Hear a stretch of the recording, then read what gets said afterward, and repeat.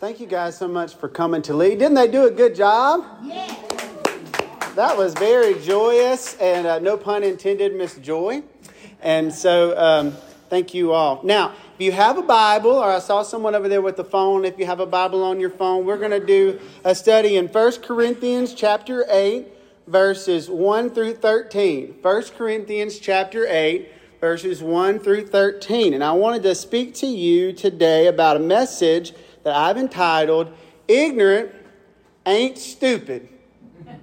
Ignorant ain't stupid. Sounds like me talking, brother. So, does anybody remember when you were growing up, some memories or some stories from your childhood? Does anybody remember your mama tucking you in at bedtime or something like that? I was thinking the other day about whenever I was growing up. See, I'm from Mississippi, and every morning I can remember my daddy getting up early. We had to get up before the sun ever came up. We weren't farmers or anything like that, but he drove the school bus. And so every time we'd get up to go to school, we'd have to get up before all the other little kids, you know, and we'd get up. It was pitch black dark outside.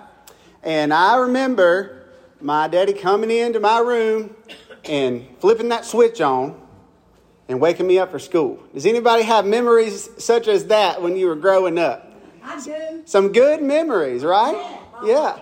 Come down the hall singing school day. Oh, okay. Yeah, we all have those memories. Well, I'm going to tell you, one time, there was this time that my daddy would wake up, and he'd go in there to wake me up. And he'd say, rise and shine, wake up. And I'm telling you what, I cannot remember how bad I just wanted to just knock my daddy in the head. Because it's at 5 a.m., it's too early. No matter who you are, it's too early to be saying, rise and shine, get up. And you know what he'd say? He'd say, get your feet on the floor. I remember him saying that. He'd say, feet on the floor. I can't stand when somebody says that because my daddy used to always say that. And you know what else he'd say? He'd say, get up, you got to get breakfast. And he'd say, hey, you need to get you some cereal. And of course, he meant cereal. You know what I mean by cereal? He said cereal. And so, you see, we had a very colorful vocabulary down in Mississippi. And I guess it's a little bit like that here in Kentucky. But when I say colorful, I don't mean like four-letter words or nothing like that. I mean, what I mean is the way that we talk. Like we talk about like it sounds like a banjo, you know. Yeah.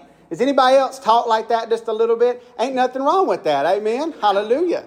You know, I tell you another memory was whenever in the summertime, my daddy would tell us to go. We lived in Lafayette Springs, you see, so there's the watering hole. And so when there wasn't else to do, when you was a teenager, you just get in the car and just drive around, but there's nothing down there, you know.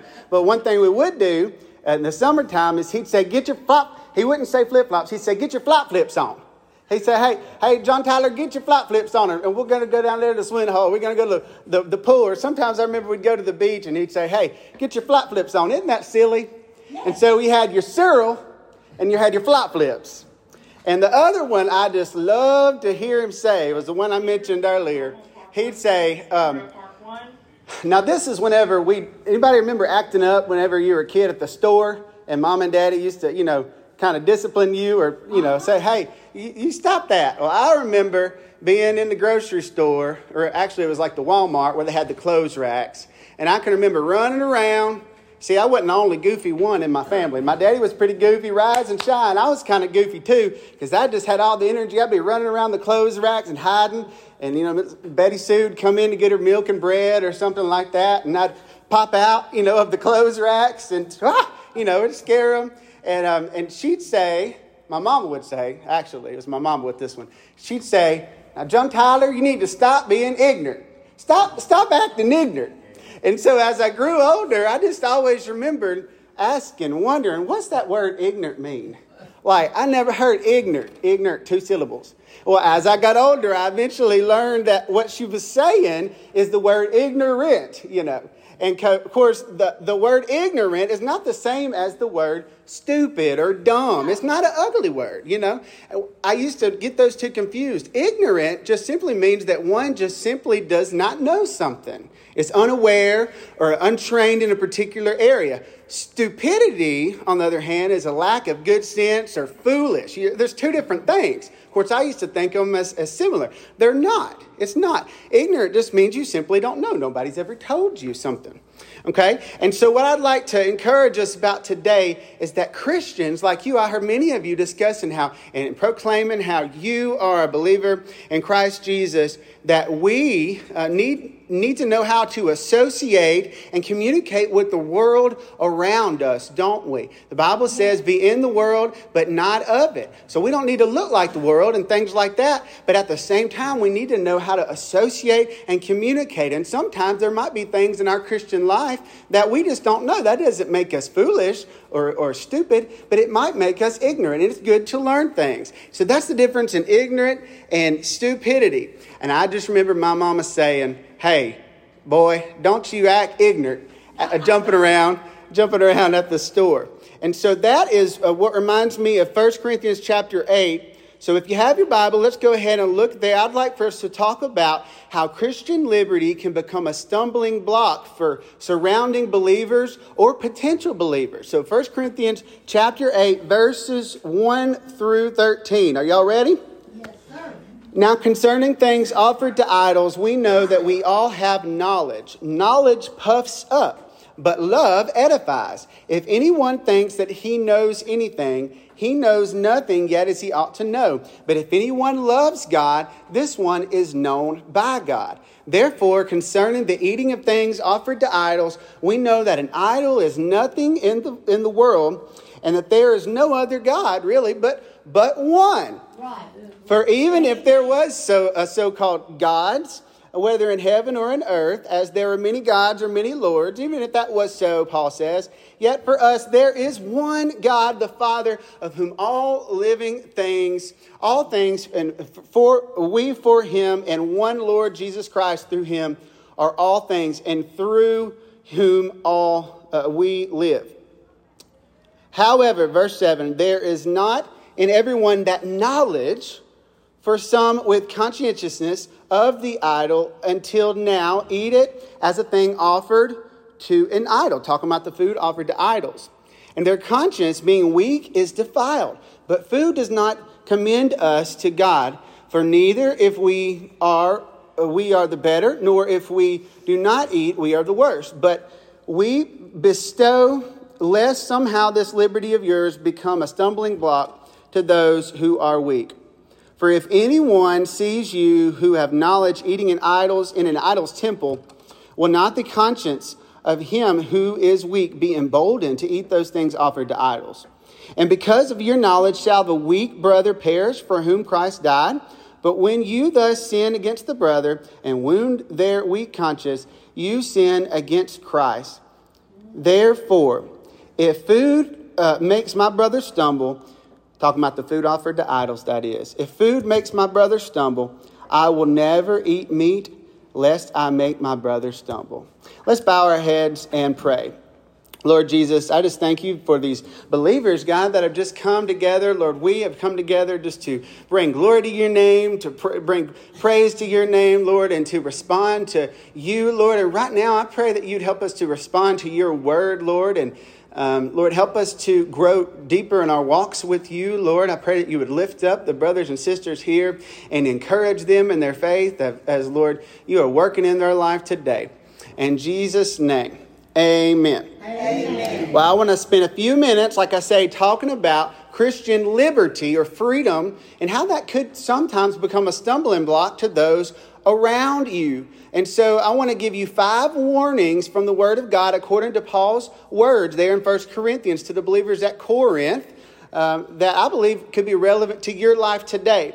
Not only do I love my mama's word when she used to say, I just remember, so silly, she'd say, boy, y'all seen some people that have the ropes that they tie onto their kids these days.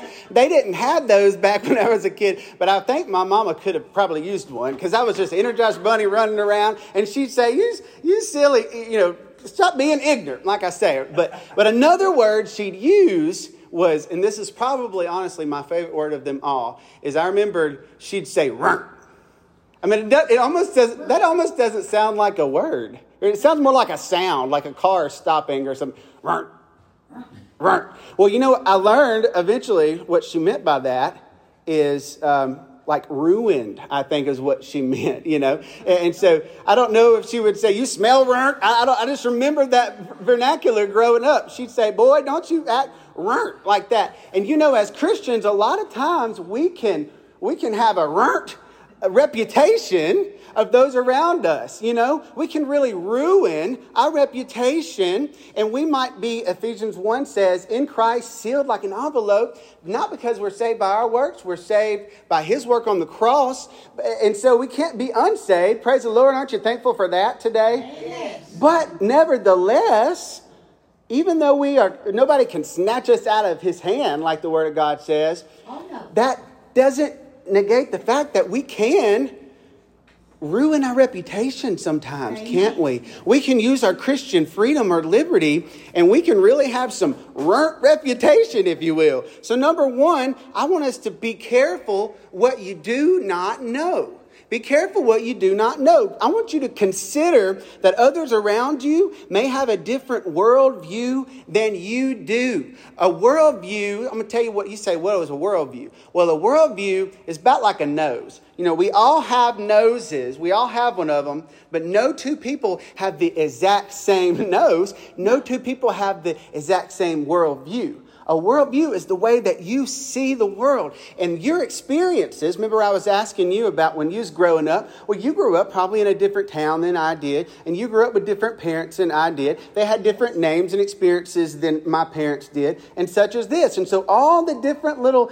situations that have made up who you are today, whether good or bad, it doesn't matter. It's different from the one that I've had. It brought me here today, the worldview I have. And she and him and everybody, we all have a different worldview. Worldviews are kind of like noses. We all have one, but no two people have the exact same worldview. And I want you to consider people around you, they don't have the same worldview as you do. They might have a similar worldview. Maybe they also grew up in Kentucky and they've also too heard the name of Jesus. But who is Jesus to them? Well, it might not be the Jesus of the Bible. They might think it's just you can go to heaven like we was talking about earlier. You're sealed until the day of redemption, not by our works, but because of his work on the cross. Amen. We know that's the true gospel that we find in Scripture, but they might be growing up with the worldview that said if they do this, this, and this, they can go to heaven. And of course, that would be called a bad worldview or a non-biblical worldview. But all of us have worldviews. And the point is these experiences or these presuppositions, these assumptions that we all have,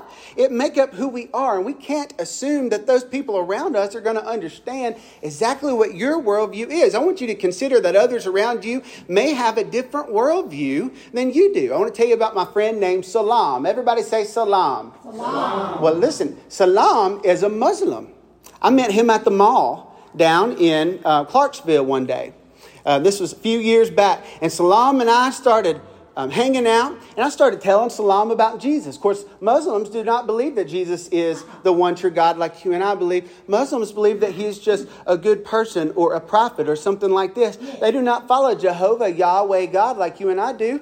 They follow Allah. And it's a completely different worldview. He was from a different country and things like this. And so as we began to get to know each other, Salam and I realized, I spoke primarily English, and originally he grew up speaking Arabic. We had a different experience in that caused us to have different worldviews. I grew up in a culture where women were not immodest if they were showing their hair out in public, but he grew up in a culture that said if women were showing their hair at all to anyone except for their husband, they were acting immodest. He had a different worldview. I grew up eating bacon. Hallelujah. I love bacon. Praise the Lord. And he grew up in a culture that said, whether it's right or wrong, he grew up in a culture that taught him that bacon was unclean or something like that. He had a different experience that he brought to the table. But nevertheless, that day in Clarksville Mall, I met Salam. And he met me with all of his experiences and his worldview, and I met him with mine. So one day, Salam and I went running. we started hanging out a little bit. He never did become a believer, or at least not that I'm aware of as of yet. But I began to befriend him and to share with him the love of Jesus. And so we started to exercise one day, and this is pretty bad, but I just need to share. I mentioned about the bacon. Of course, in his worldview, he did not believe that bacon was clean to eat. You don't eat pig. And so he had come over here just after a couple of months, and we were running and we were jogging, and I was like, Salam, hey, what's your favorite restaurant here? He'd been here for a couple of months, and he said, I love all the restaurants. I love all the restaurants here in the United States. What is your favorite restaurant, Salam? And he said, I tell you what, I love Taco Bell. I love Taco Bell. And I said, you love Taco Bell. Of course, this is kind of bad because this is a little white lie, I guess you'd say. Because in the taco meat at Taco Bell, there's not actually bacon in the taco meat, you see. It's not bacon at all. But as we're running, I said to him, what's your favorite restaurant? And he said, Taco Bell. And I said, oh no. He said, what? And I said, you do not eat the tacos. He said, yes, I love the tacos. I said, no, you did not eat the tacos. Salam said, yes, brother, why? What is the problem with the tacos? And I said, Salam, there's bacon in the tacos.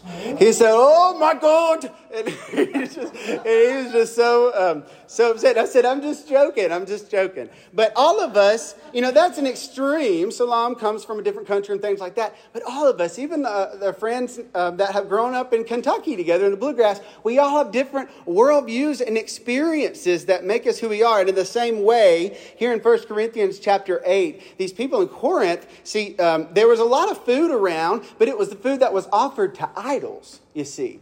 And so a lot of the food there in that area was food that was offered to idols, which means that if there was another God, like a secondary God, let's go ahead and say that Jehovah is still the number one God, but if there's a secondary or a tertiary God that's alive, perhaps it could be contaminated. So because we follow Jesus, let's not eat the food offered to idols, especially if there's a famine in the land or something like that. That was what some of them were saying. We follow Jehovah, and so we're not going to eat the food offered to idols. But then someone thought about it one day. They said, well, this is kind of wasteful, because it's not that Jehovah is the number one God and there's other secondary gods. He's the only God. He's the only one that's alive. He's the only one that died, and 3 days later he rose again.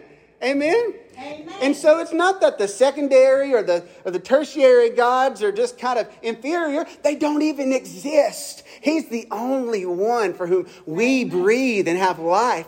And so these Christians in Corinth were asking Paul, they said, can we eat the food or not? The food that's offered to idols, is it contaminated or not? And Paul makes a really good point. He says, well, you can eat it because it's not contaminated, because the gods are not even real in the first place. It's not like they came down and contaminated. They don't exist.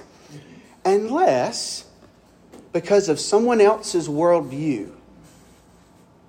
And remember I said the word ignorant is not the same as stupid. It doesn't mean you're stupid if you just don't know something. Nobody's just taught you. No one's taught you that yet. And out of their ignorance, in other words, they had not heard about the gospel yet. And out of their ignorance, not knowing, if they see you take the food that was offered to the idols, that might cause them to stumble. See, we have to be careful how other people around us interpret information. So you and I know the food that was offered to the idols was not contaminated because the idols were not real in the first place. You and I know that. But remember, they, in their worldview, had not heard, as of yet, the gospel of the Lord Jesus Christ. They were still worshiping these false idols that didn't even exist. And so for them, in their perspective, to see someone come in and take food that was offered to their God and consume it, and they're calling themselves a Christian, this might cause them to stumble because of their being unaware or being uninformed.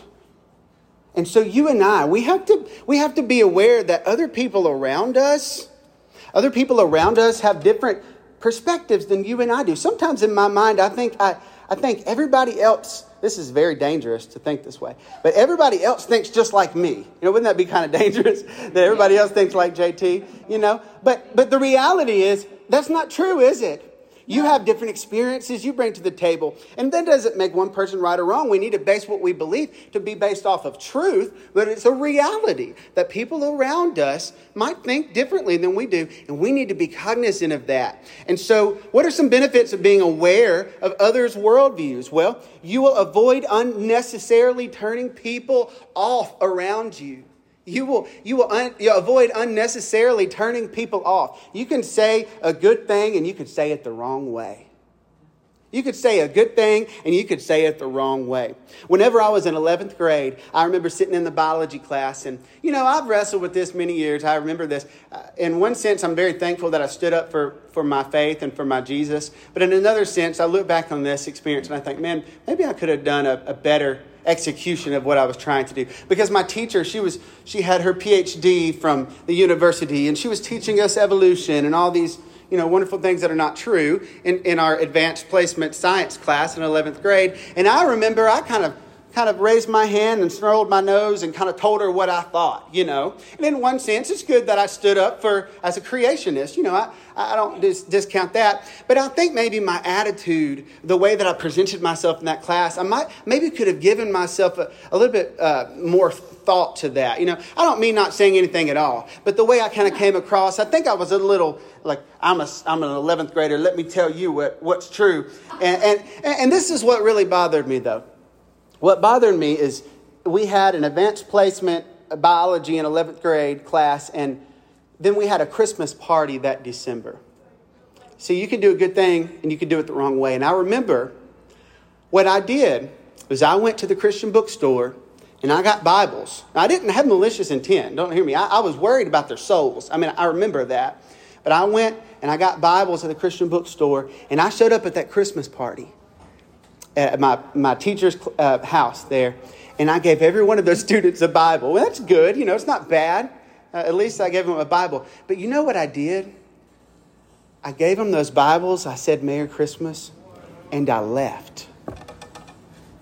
And I remember thinking, man, I wonder if it might have made a bit of a difference if I'd have spent a few more minutes trying to explain to or to love or to care for or to express that I actually cared, instead of just saying, here's a Bible, And so I think I valued being argumentative more than being intentional. And I think that we can never value being argumentative more than being intentional. Intentionality is spending time with people on purpose, and saying, hey, I care about you. I think that's important. And we get so busy in our lives, don't we? We get so busy, and we get so busy, especially in our American culture.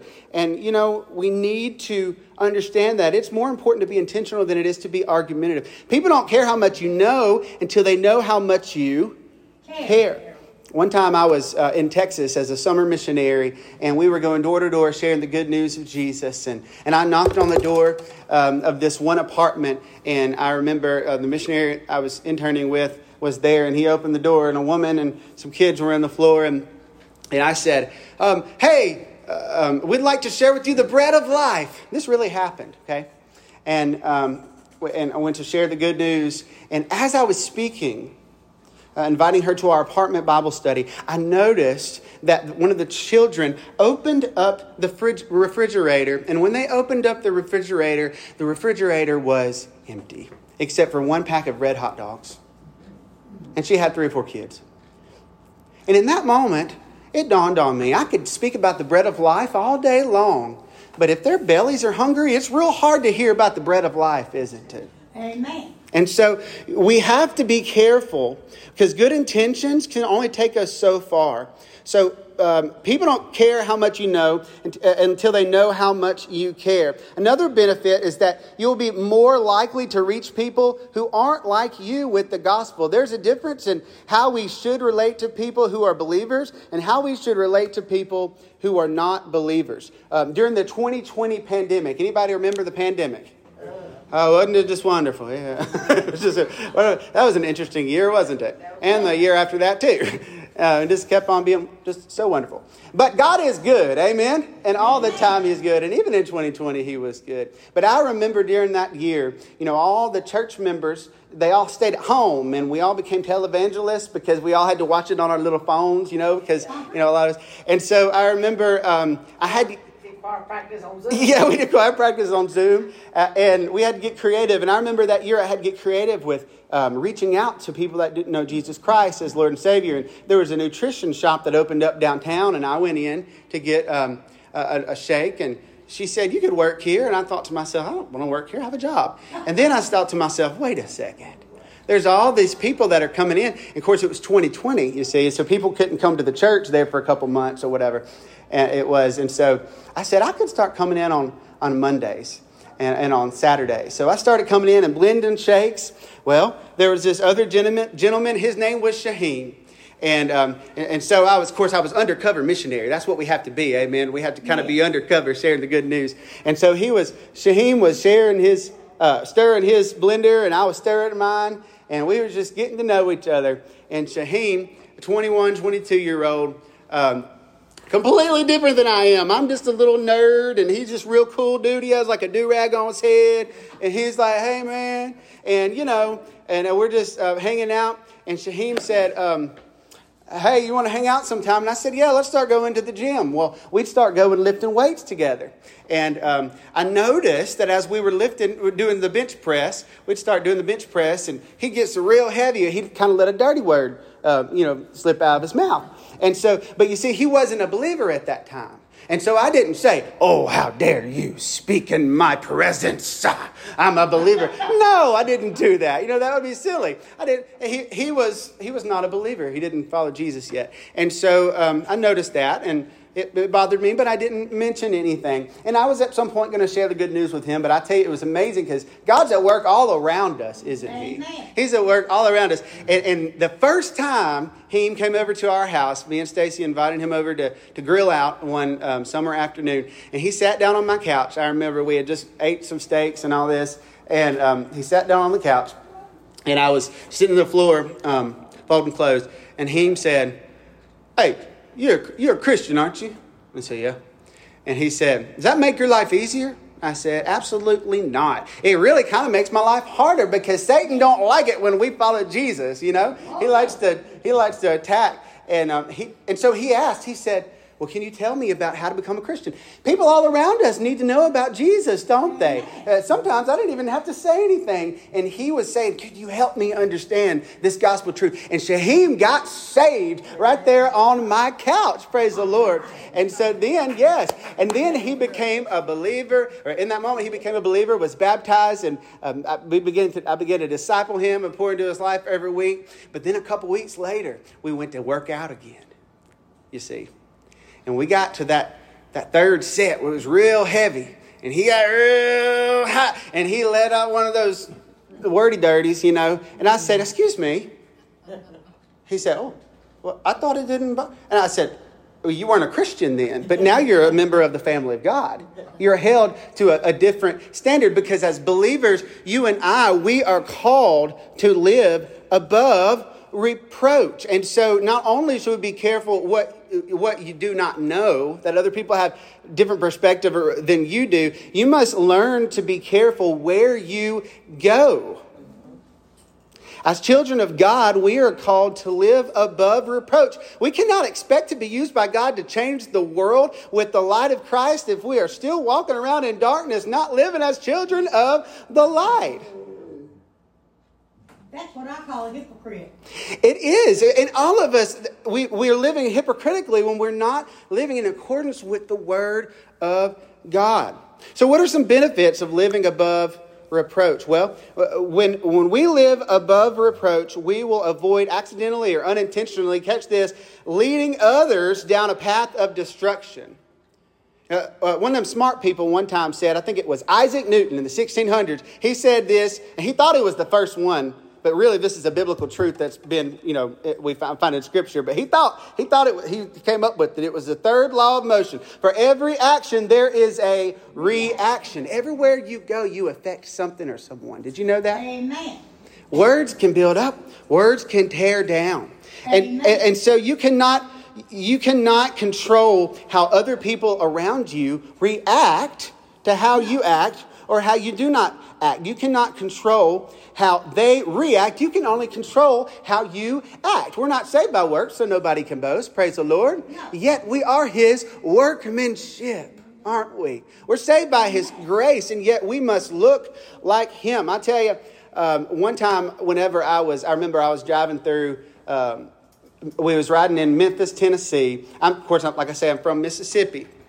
But a little north of that, we have the Memphis Zoo. Anybody ever been to the Memphis Zoo?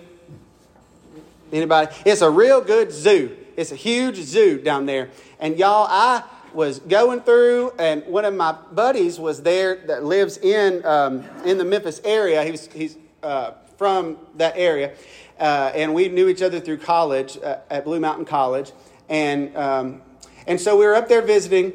And I had I think it was like a red baseball cap on backwards or something. Of course, I was just trying to be cool, whatever, didn't think much about it. And I was just walking around looking at the zebras and, whatever it was, the lions and goats and, all that stuff. And I'm looking through the animals, and all of a sudden my buddy noticed I was wearing my red hat. He said, "You got to take the hat off."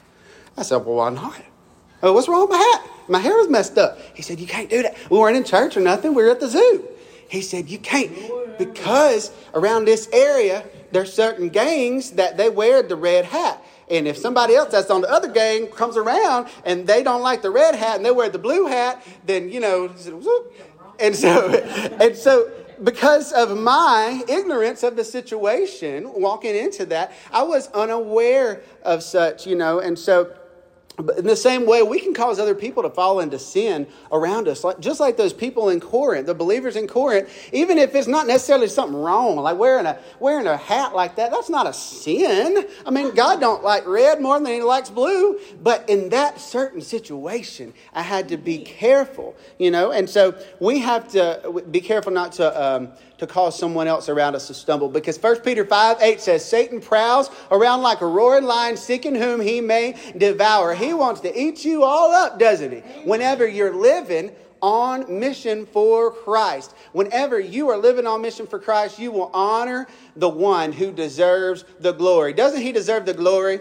Brothers and sisters, He deserves the glory. Jesus is worthy of our biggest and best response to Him. 2 Samuel 22:4 says, "I'll call upon the Lord who is worthy to be praised. So shall I be saved from my enemies." Psalm 145:3 says, "Great is the Lord and greatly to be praised, and His greatness is unsearchable." 1 Chronicles 16:25, "For the Lord is great and greatly to be praised. He is also to be feared above all gods." We serve a God that is worthy of our worship every day. Amen. Amen. Even on a personal basis, every day, getting in the Word, Perhaps you don't get on your knees, but the knees of your heart, and you say, "God, I surrender to you again." Number 3, be careful how you love. Has anybody ever heard of Charlie Brown? Yes. Do y'all remember that teacher? Remember that? Wah, wah, wah, wah, wah, wah, wah, wah, wah, wah. That's all I can think about when it comes to love languages. Everybody say love languages. We all have a different love language. There was the man, Gary Chapman was his name. He wrote the book, The 5 Love Languages, The Secret to Love That Lasts. Anybody heard of that book? It's a real good book. It's called The 5 Love Languages. And he says there's 5 love languages: words of affirmation, quality time, receiving gifts, acts of service, and physical touch. No two individuals have the same worldview. No.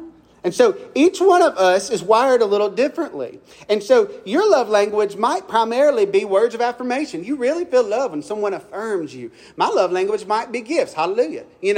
Her love language might be physical touch, and his might be acts of service. And so if you're over here and that person's love language is words of affirmation, and all you do is just sweep their floor and you're serving them, well, you might be trying to do a good thing, but you might be doing it the wrong way, or maybe not the best way, rather. And in the same way, this love language is like he talks about. It's just the brim of a worldview. Because remember, our worldview makes up all the different of who we are, our experiences and things like this. Amen.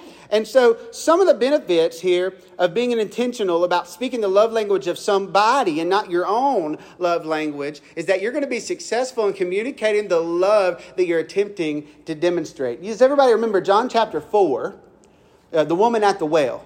Amen. The woman at the well. What did he say? I can give you some water. You can drink of it and you'll never thirst again. Praise the Lord. The same exact gospel in the chapter before, in John chapter 3, he shared, but he packaged it and repackaged it in a different way to where it could meet the person, to where they could understand it. It was Nicodemus. Remember, he said, you must be born again. It's the same gospel, but he said it in a way the person could understand, And it's important that you and I meet other people and speak to other people in a way in which they can understand. Not only that, but whenever we speak our words and we live our life every day in a way to where it demonstrates love unto these other people around us more than the way that we necessarily like to, guess what it does? It weakens our vanity. Sometimes, you mentioned hypocrites earlier, all of us in the face of God without the blood of Jesus on us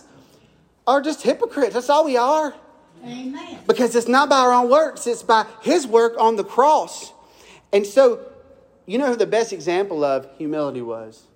Is Jesus Christ himself. Philippians chapter 2 says, let nothing be done through selfish ambition or conceit, but in lowliness of mind. Let each esteem others better than himself. Let each of you look out, not only for his own interests, catch that, but also for the interests of others. Let this mind be in you, which is also in Christ Jesus, who, being in the form of God, did not consider it robbery to be equal with God, but made himself of no reputation, taking the form of a bond servant, coming in the likeness of men, and being found in appearance as a man, he humbled himself and became obedient to the point of death, even to the point of death on a cross. Just as Christ did, we are to humble ourselves, putting others before ourselves. Certainly in a way that we could show and demonstrate our love to them. It might not be anything wrong with eating that food offered to the idols. Because after all, the idols are not even real. They're not even real. But because of those people's worldview, you see, it could cause them to stumble. And we must be careful how we love. We must be careful how we show what we know. Number 4, be careful how you show what you know. Don't come across as puffed up. Don't nobody like somebody that's puffed up. No. You don't want to act, oh, look at me, I know about this, about the word. No, you want to be like Philippians 2, our Lord and Savior, the one that could have called the angel armies, but instead, what did he do? He came and washed our feet. May we follow the example of our Savior, who chose not to come as a conquering warrior, but as a suffering servant, washing feet. So what are some benefits of doing that? You're going to be able to snatch some from the fire. There are still some lost people. There are many lost people around us today. I travel all over the world. I go to Brazil, to Honduras. I've been to Africa. I've been to Japan. And you know one thing I found out? All these people were all the same. All of us are lost, in need of a Savior, Jesus Christ. And no matter who they are, Jesus can save a sinner's heart. And he can call him a child of God. And every one of us, if we are not in Christ Jesus before it's everlasting too late, we can be snatched from the fire, like it says in Jude 21 through 24. Keep yourselves in the love of God, waiting expectantly for the mercy of our Lord Jesus Christ for eternal life. Have mercy on those who are wavering, saving others by snatching them from the fire. You may avoid causing someone around you to stumble. 1 Thessalonians 5:22. Stay away from every kind of evil, even the mere appearance of evil. Say, it might not be a sin to wear a red hat. Nothing wrong with a red hat. Might not be sin to eat the food that was offered to the idols. But after all, the idols are not even real. But we can't control other people's experiences, their presuppositions. And when they come in, we have to meet them where they are. Even in their ignorance. Remember, ignorance is not the same as stupidity. It means they simply just don't know. So bacon might not be so bad after all. Because bacon's not unclean. Praise the Lord, though Scripture teaches us that. He said that one straight. I can eat bacon. But my friend, from an Islamic background or something like this, perhaps I shouldn't joke about bacon in the Taco Bell after all. Be careful who you know. Not only how you show what you know, but be careful to show who you know. In the end, it's not about what we know or what we don't know. It's all about who we know and who does not yet know him. There's a lot of people that don't know him. I tell you this, I like to pick on my daddy. I like to pick on my mama. All those silly words, ignorant and all that. And it almost sounds like an onomatopoeia, But I like to pick on rise and shine. I remember those wonderful memories, and I like to joke about his country accent. But I really don't remember a lot of that silly stuff. I don't remember a lot of that. It didn't matter if he spoke like this or like somebody educated or whatever. It didn't matter. I tell you what mattered is I remember every night laying down and my daddy helping me memorize scripture. That's what matters. I remember him teaching me as a young boy to grow up and become a man of God. That's what mattered. You see, it didn't matter if he's ignorant or all those silly things. It didn't matter. What matters is that we spend our time and our resources and our every moment telling those around us about the one who can make the change. After all, we can have Christian liberty. We can have freedom in Christ Jesus. But may we be careful to not let that Christian freedom or that Christian liberty become a stumbling block to those around us.